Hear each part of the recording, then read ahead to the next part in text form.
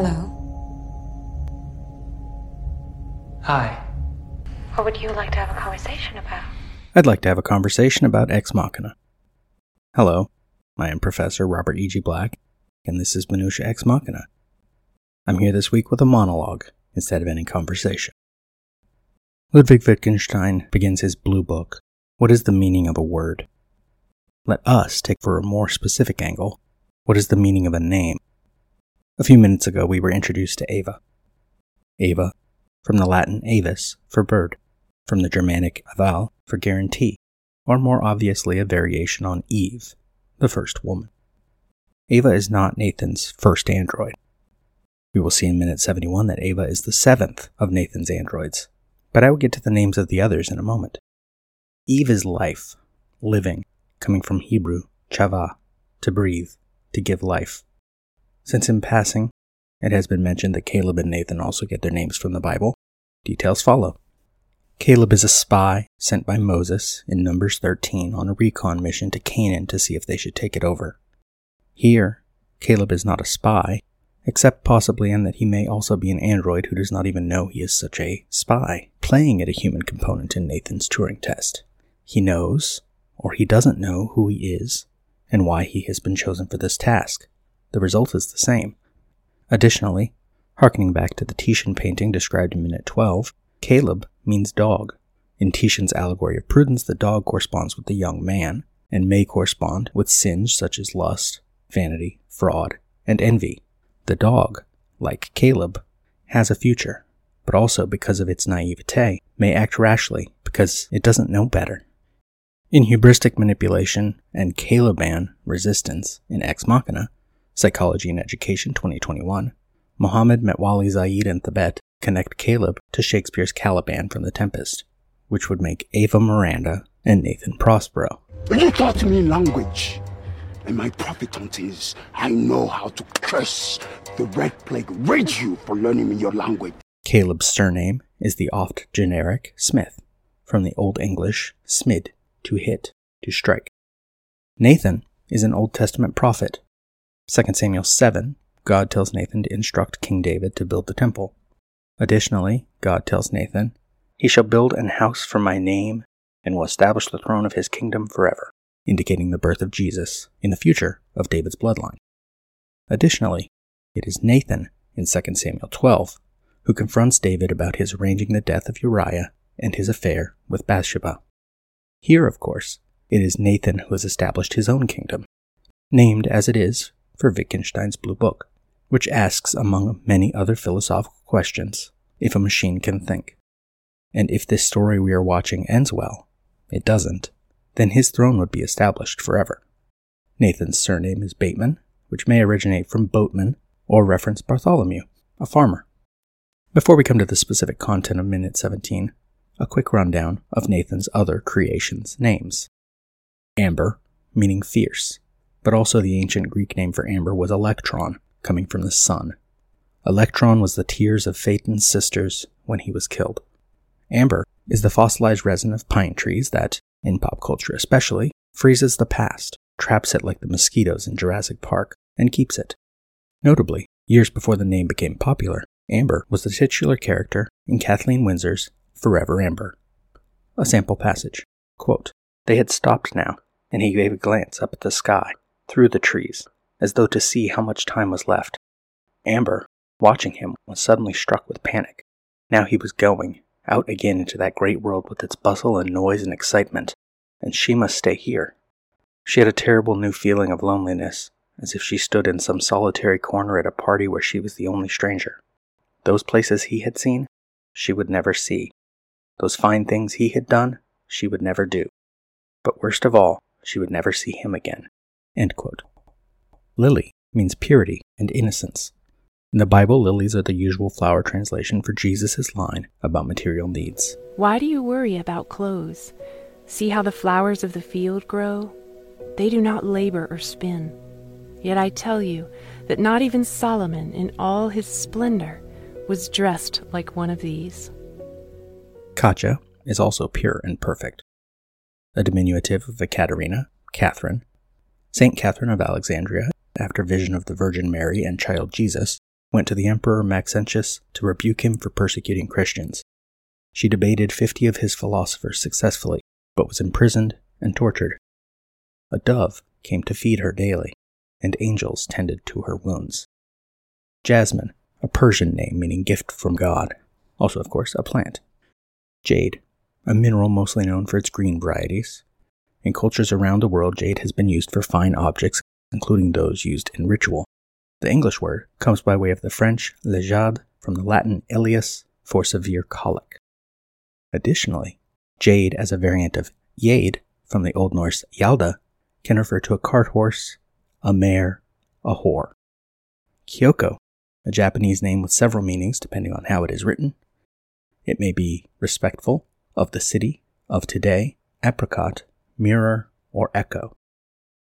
Technically, by the way, unless Caleb is also artificial, there is no android in the film. Because all 7 of Nathan's robots are feminine in design, they should be termed gynoids, not androids. To be fair, I don't believe anyone uses the term android within the film. But what is the meaning of a word? Wittgenstein separated out thinking from being an internal process, and I have trouble with philosophy when it comes to theorizing, as it often does, as if humans are inherently special. Stephen Gambardella, in explaining Wittgenstein in The Sophist, 7th December 2019, summarizes John Searle's Chinese room thought experiment. Gambardella writes, "A non-Chinese speaker in a room with instructions on how to read and write Chinese characters would be able to converse with Chinese speakers outside by exchanging messages with them. He could convince them that he can understand Chinese by following the rules to write his responses. But the man is not really understanding the language. He is simulating understanding." And I must interrupt because I don't know enough philosophy to readily explain my problem here in anything but the most basic terms. As I have argued repeatedly in this show that it does not matter if Caleb is also artificial intelligence, because the end results are the same, he remains naive, with few people in his life, no parents, no girlfriend, and he seeks approval from Nathan, seeks to be Ava's white knight regardless of whether his programming came from his childhood and from outside sources, like popular culture, of which his character is now a part for the rest of us, or came from code entered into a computer by Nathan. The line between understanding and simulating understanding is blurred by a question of complexity. And the notion that computer programming can never, in any absolutist sense, be as complex as the human brain feels to me naive and short-sighted. The possibility thereof, that is. It is certainly possible that humanity will destroy itself through its own lack of mutual understanding before it manages to create AI, even as complex as Ava is here. Back to Gambardella. Language needs interlocutors, who could be cognizant of the changing rules of the game. A rule-following machine would simply not keep up. This is not a matter of complexity that technology will one day catch up with. It's a matter of language being organic to our form of life, and thus out of reach of any computation. I spoke too soon, I guess. Except that last statement there from Gambardella presumes a great deal. Already I have a problem in that this line of argumentation presumes that we agree that Wittgenstein's take on intelligence is absolutely true, that language can only be organic. But then Gambardella immediately slides into a true Scotsman fallacy. Computational power may well catch up with the human brain, but it's not the brain that is behind human intelligence. Human intelligence springs from the language that connects our brains. End quote. And I am troubled by this approach, but also by my own lack of knowledge in regards to the philosophical debates as they exist. Cards on the table. I am not here to give a thorough literature review, but to offer angles worth considering in regards to explicating this film in 1-minute chunks. To quote Phil Connors in the musical of Groundhog Day, "And I know that you think I am shallow, but if you knew how deep my shallowness goes, you'd be shocked." So shift directions. Not the rules of language broadly, but the rules of filmic language. The rules of screenplay structure. And now philosophical discussion is getting in the way even of this. If you want to write a good screenplay, there are rules that you probably should follow. Just as if you want to write a good sentence or paragraph, there are rules that you should probably follow. One such rule in regards to screenplay structure involves the inciting incident, the equivalent to the call to adventure in a hero's journey, though sometimes people explaining these rules separate these events.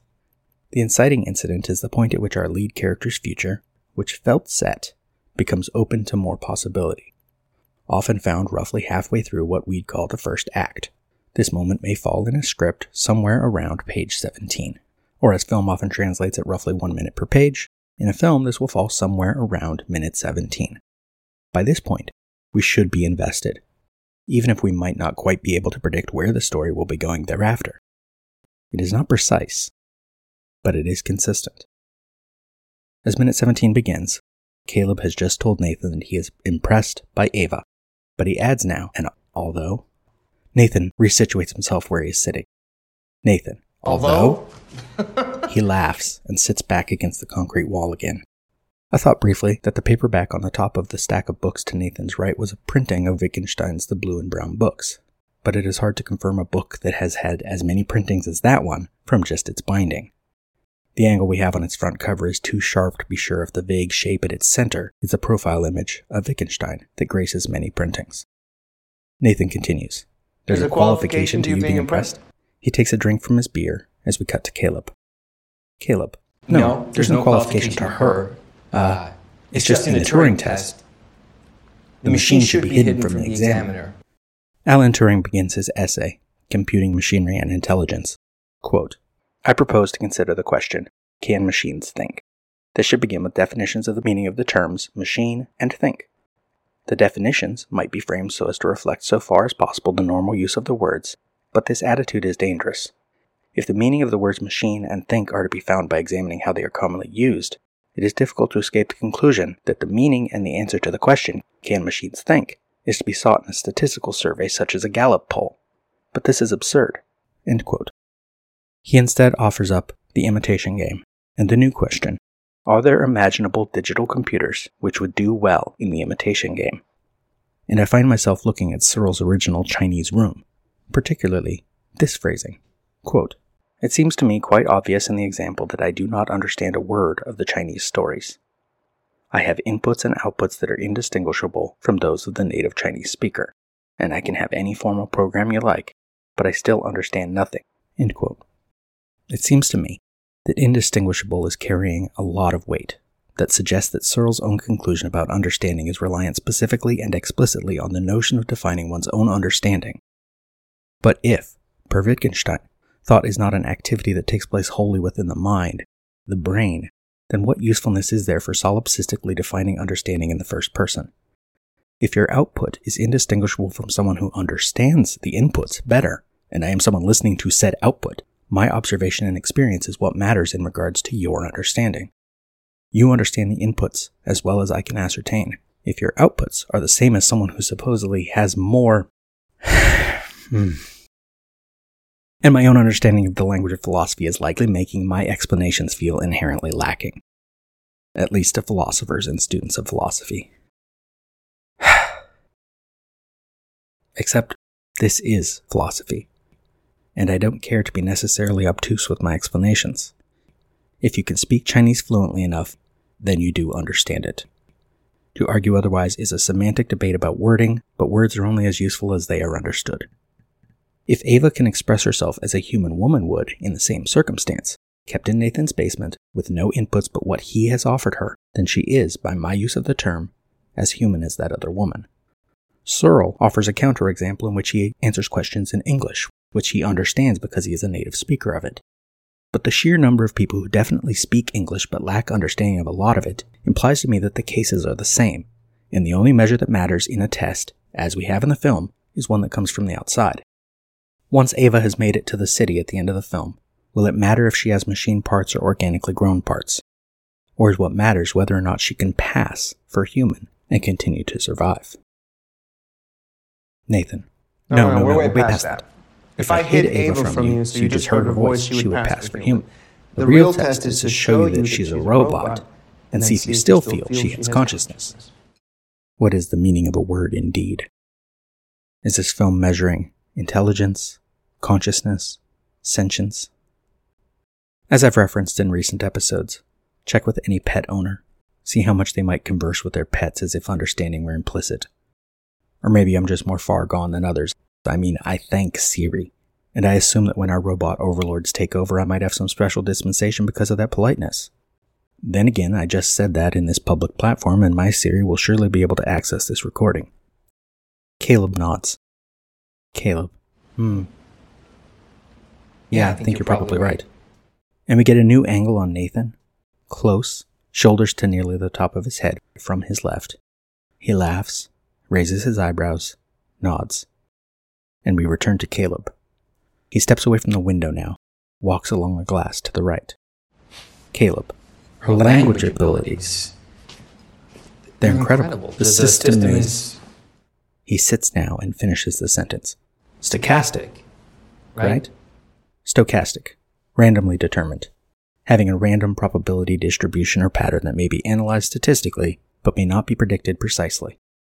As Nathan stares blankly toward where Caleb just was, let us return to Turing, who suggests a random element. He writes, quote, "It is probably wise to include a random element in a learning machine. A random element is rather useful when we are searching for a solution of some problem. Suppose, for instance, we wanted to find a number between 50 and 200 which was equal to the square of the sum of its digits. We might start at 51, then try 52, and go on until we got a number that worked. Alternatively, we might choose numbers at random until we got a good one. This method has the advantage that it is unnecessary to keep track of the values that have been tried, but the disadvantage that one may try the same one twice. But this is not very important if there are several solutions. The systematic method has the disadvantage that there may be an enormous block without any solutions in the region which has to be investigated first. Now, the learning process may be regarded as a search for a form of behavior which will satisfy the teacher or some other criterion. Since there is probably a very large number of satisfactory solutions, the random method seems to be better than the systematic." End quote. Caleb elaborates on his own descriptor and guesses it more. He says, "It's non-deterministic." From Nathan's blank and seemingly annoyed, if not angry, stare, we return to Caleb. At first I thought she was mapping from internal semantic form to syntactic tree structure and then getting linearized words, but then I started to realize. And we're back to Nathan, staring.